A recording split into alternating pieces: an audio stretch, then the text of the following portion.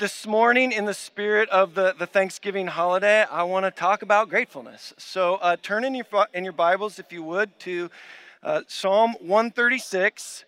And if you have like a real Bible, like a paper copy, like put your finger in Psalm 136, hold it there, and then you can also go to Psalm 103. We're going to look at those texts this morning. Psalm 136 and Psalm 103. We're going to have a little bit shorter message this morning, and then we're going to land in some worship together. Psalm 136. Oh, give thanks to the Lord, for he is good, for his mercy endures forever. Oh, give thanks to the God of gods, for his mercy endures forever. Oh, give thanks to the Lord of lords, for his mercy endures forever.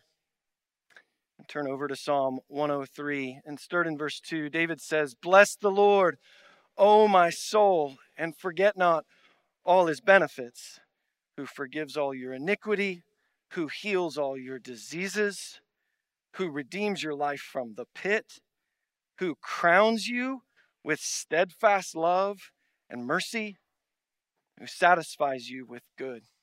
Let's pray. So this morning, Father, we want to pause.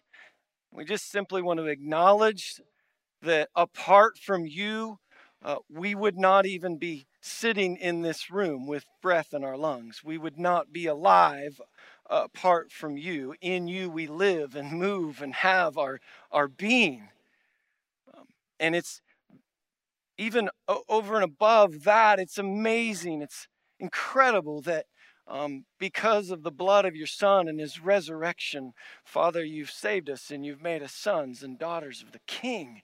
That is mind-blowing this morning. And so, God, beyond a holiday weekend, beyond a sermon moment, beyond just even the afterword of this time, God, I pray that you would make us a radically grateful people as a culture, as a people, as a lifestyle. You would make us both individually and together grateful people. Lord, would you do that for your glory and our good? And we pray it in the name of Jesus. And all the church said, amen, amen, amen. All right, so I want to start this morning with a definition of gratefulness. This is straight from the dictionary, which next to the Bible is like the most convicting book in the world, right? Definition of grateful: warmly or deeply appreciative of kindness or benefits received. Now I want to read it again, but ask yourself, does this describe me? Grateful, warmly or deeply appreciative of kindness or benefits received. This morning, the message is not like a moralistic one, like, Christian, you should be more grateful.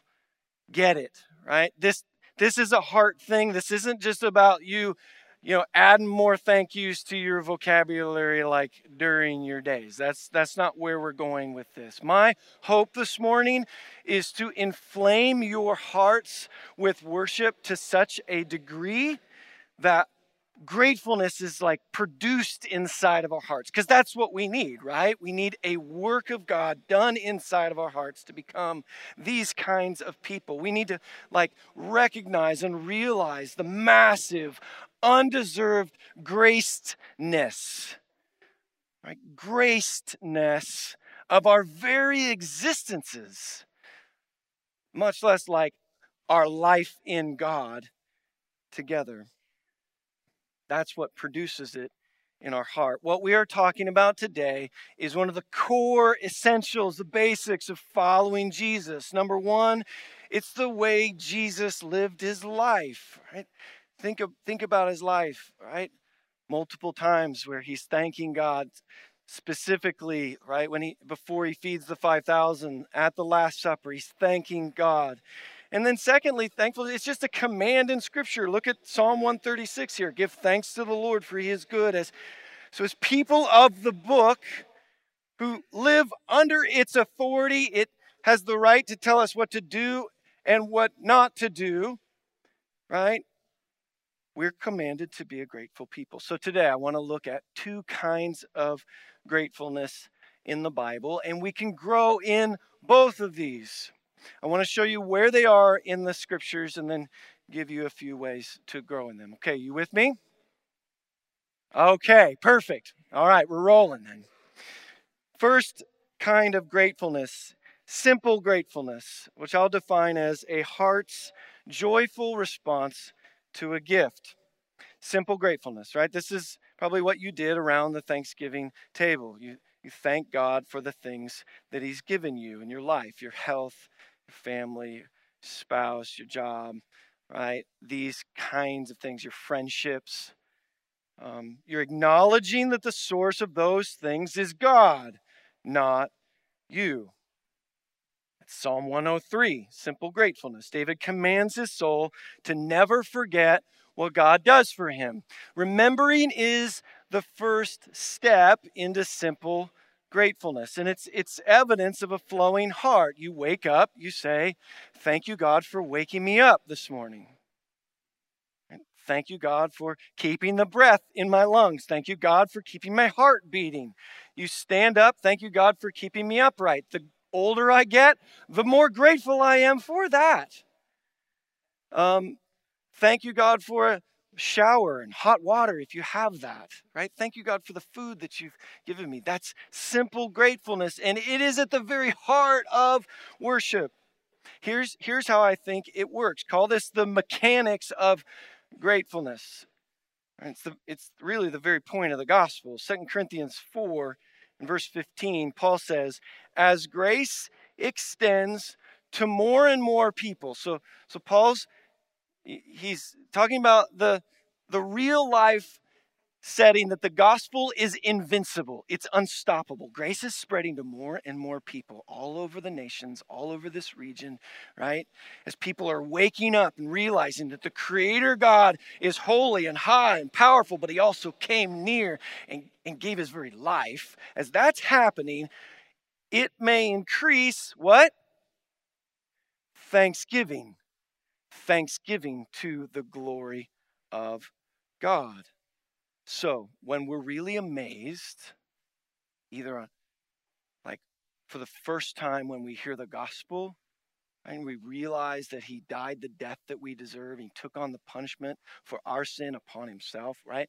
Maybe for the first time, or maybe the 500th time in community group, you're spending time with Jesus, or you're taking the Lord's table, wherever that is, when we're really amazed by grace, what happens is we're automatically humbled. It's what happens when we realize grace. We're automatically, like in our hearts, humbled. We're humbled. Humility is the reflexive response to grace. And what always comes out of humility, this is true on the horizontal level, it's also true on the vertical level. What always comes out of humility is thankfulness to the giver. Always. Right? You're dirt poor. You're trying to make ends meet. You're struggling through. Somebody out of the abundance of their heart, they give you $10,000. What comes out? Once you get words out, it's thank you. Thank you. Grace produces gratitude. And the crazier the favor, the greater the gratitude. The crazier the favor, the greater the gratitude.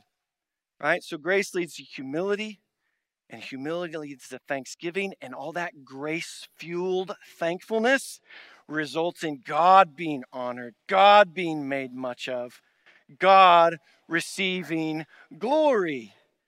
So the point of the gospel isn't ultimately like you and I becoming more moral, law-abiding, good citizen people. That's not the point of the gospel. There may be a byproduct that He changes our hearts, changes our ways. Yes, God be praised for that. But ultimately the point of the gospel is that there would be worship to God, that He would be made much of and glorified. That's the point of the gospel.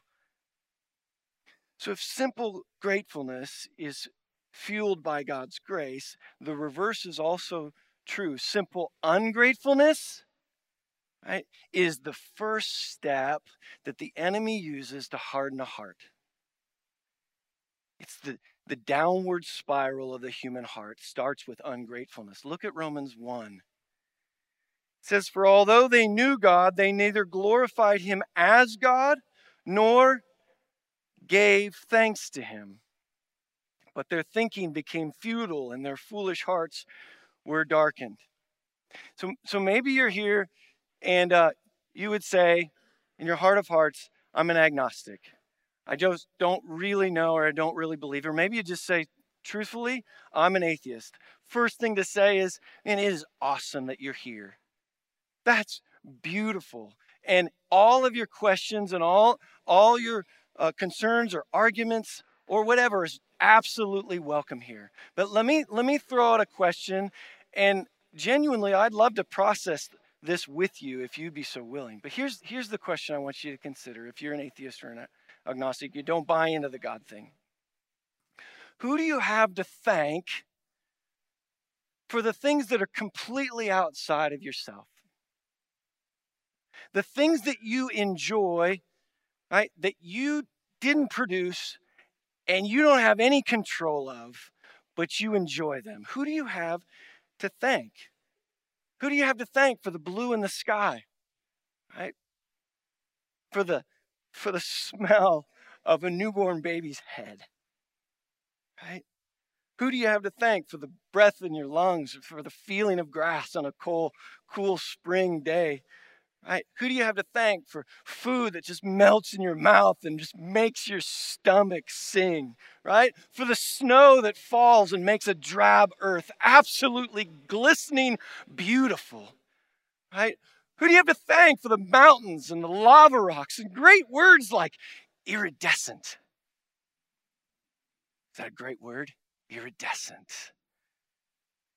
Who do you have to thank? Because your heart longs to thank someone for that stuff. You're wired up to thank someone. You want to. It's God himself, the maker of those things, those beauties. We are in a world saturated by grace, the grace of God. And we're meant to live in awe of the glories of God in the everyday. One of the heroes of the faith of mine, Rich Mullins, wrote a song that said, "Everywhere I go, I see you." I want to live that way. So here's 3 ways we can grow in simple gratefulness. Number 1, recognize it's all gift. It's all gift. So would you agree that we are completely dependent on the grace of God for everything? If you don't, it's actually really completely true. You look in the scriptures. I'm going to give you some machine gun text here. John 3, John the Baptist said, "A man can receive nothing unless it has been given to him from heaven." Paul, 1 Corinthians 4, "What do you have that you did not receive? Why do you boast as if you hadn't received it?" James 1, "Every good and perfect gift comes down from the Father of lights." And then the crescendo, Romans 11, Paul says, "For from him and through him and to him are all things." Not some things, not many things, but from him are all things. To him be the glory forever. Amen. We live by gift. We live by gift. Francis Schaeffer, the Christian philosopher and author, he said this: "True spirituality consists in living moment by moment in the grace of Jesus Christ." Let me give you one more example. It's all gift. Think of your food again. We're in the spirit of the holiday. Paul's talking about food in 1 Timothy 4, and he says, "For everything created by God is good, and nothing is to be rejected if it is received with thanksgiving. For it is made holy by the word of God and prayer." You ever wonder why we pray before we eat? Right? Is that just some sort of dead ritual? Is that some sort of, thing that we're doing ritualistically because we're Christians, we're supposed to? Well, this is why. Right here, we're pausing to say thank you to the one who gave it to us. We're saying grace. We're saying grace. Grace just means gift. And you're not sinning if you dive right in, right? It's not what we're saying. This is a good practice. We may have worked hard to earn the money to put the food on the table. That is absolutely true.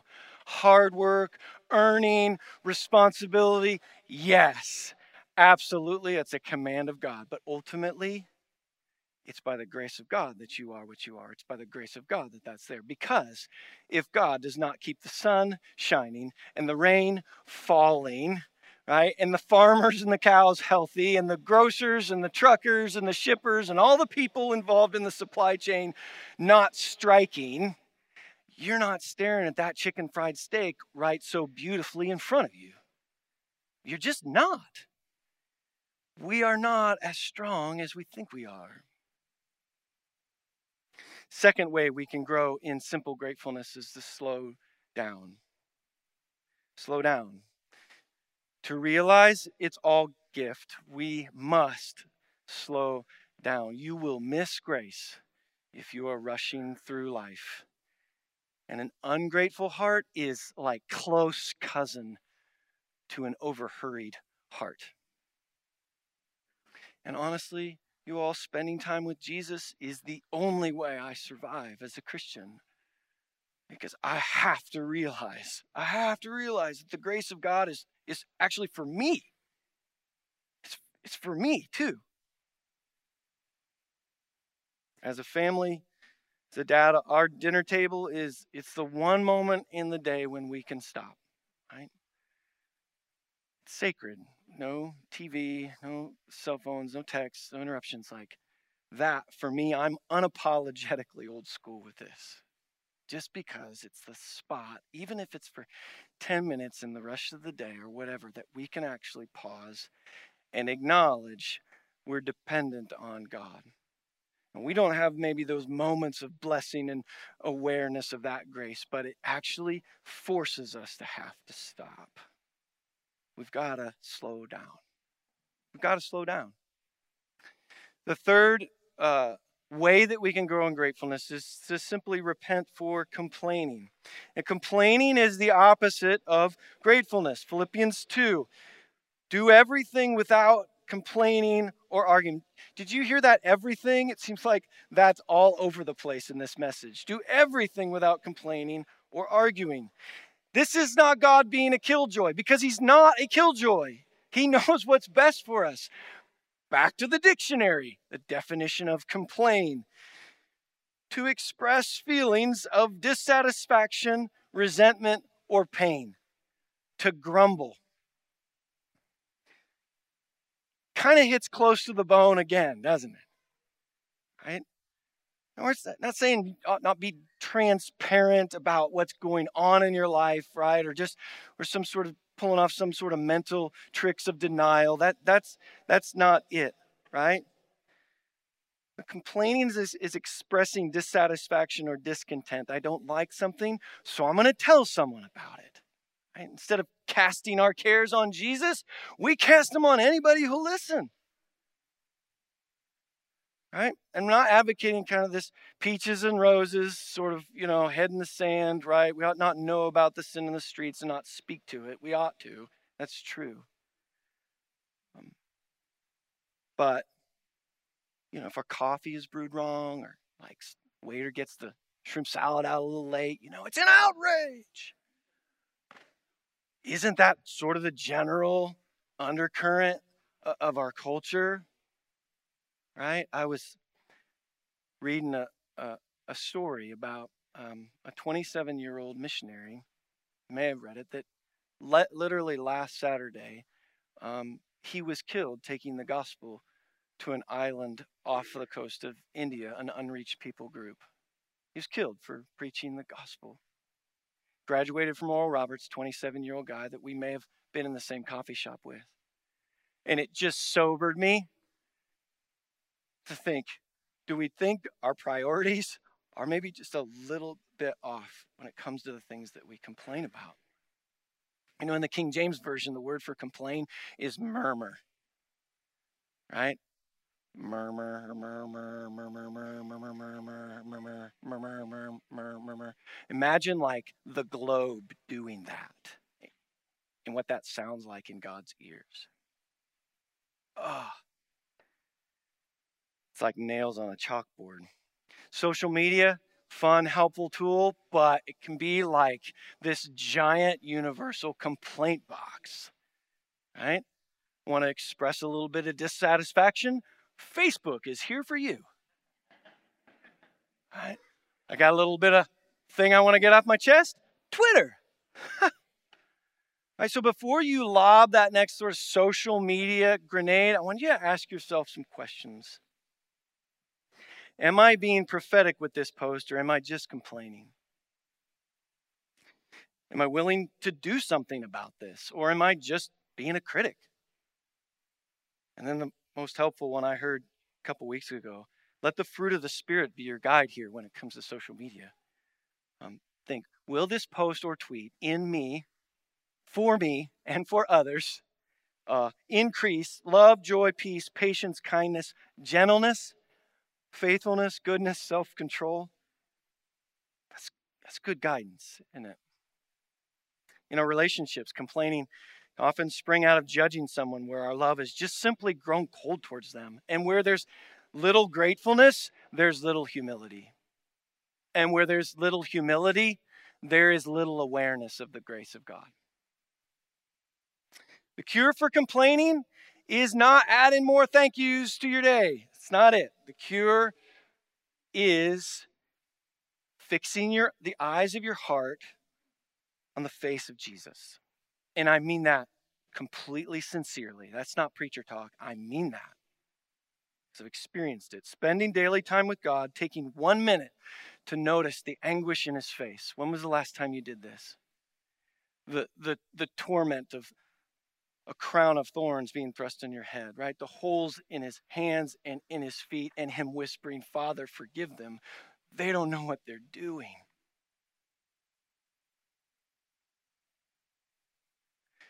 You cannot stare into the face of that kind of love and your heart stay hardened.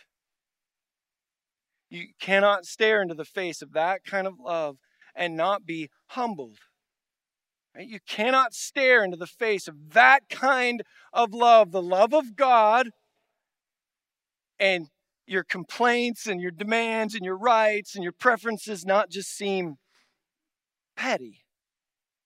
Right? Our stuff, just in the light of that face, fades to black. Just fades to black. If you do not take the time to do that, none of that will happen.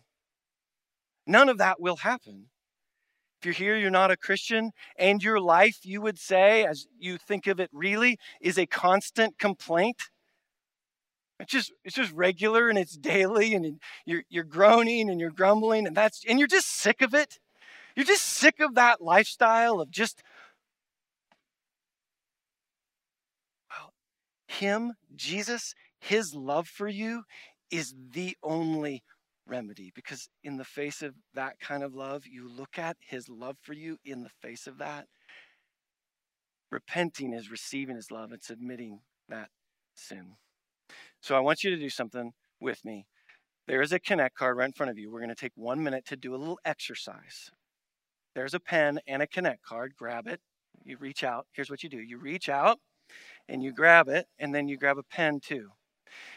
At the top of that card, here's what I want you to write. Write this phrase: I thank you, God, for. I thank you, God, for. And I want you just to write a couple, 3 things on there. You may say, well, I've done this already. Just write a couple, 3 things on there that you're simply grateful for. It's going to be just a few moments of silence, and we'll keep rolling. I thank you, God, for.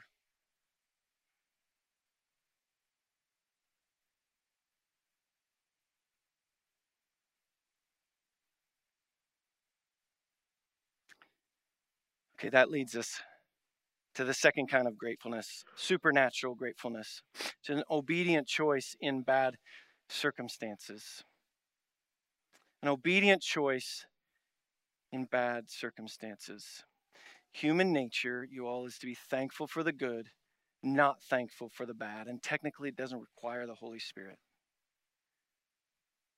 Supernatural gratefulness requires the Holy Spirit. Look at Ephesians 5. Be filled with the Spirit, addressing one another in psalms and hymns and spiritual songs, singing and making melody to the Lord with your heart, giving thanks always and for everything to God the Father in the name of our Lord Jesus Christ. Okay, the always and the everything is what requires this to be supernatural. I mean, Paul always give thanks, like for everything.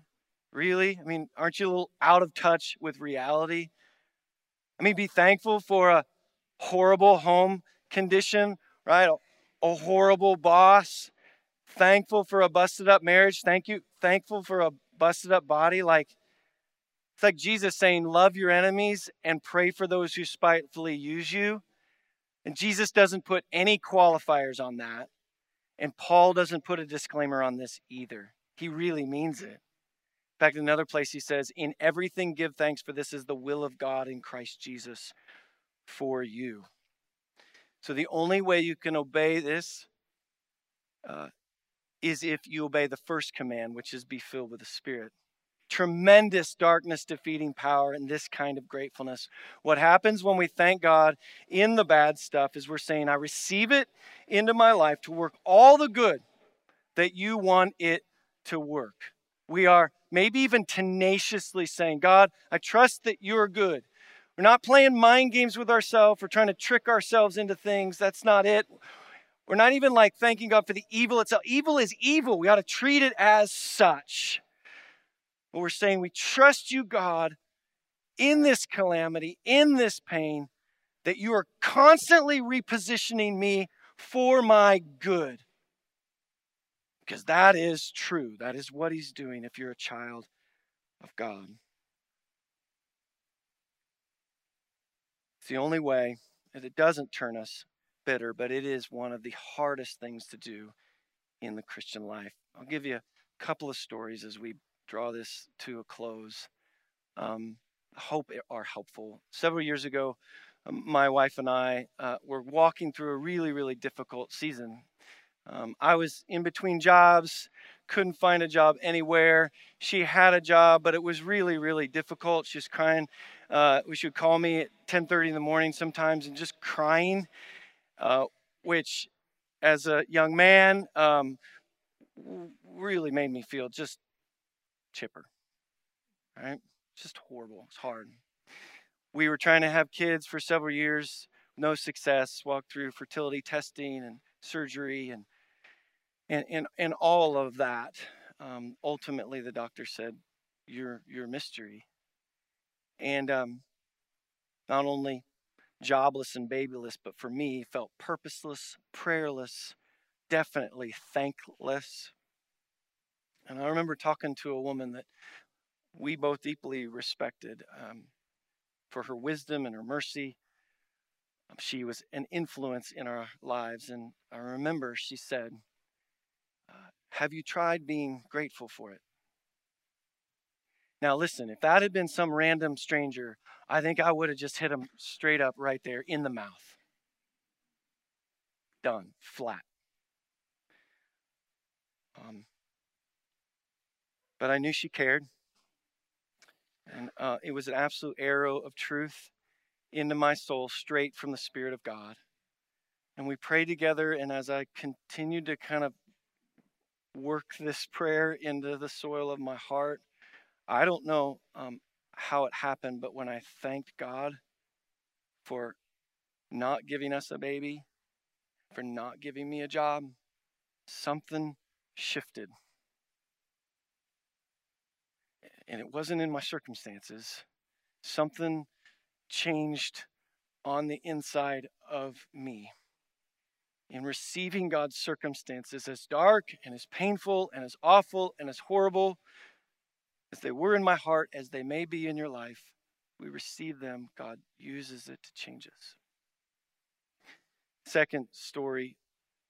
Do you know why it is that we have Thanksgiving as a national annual holiday?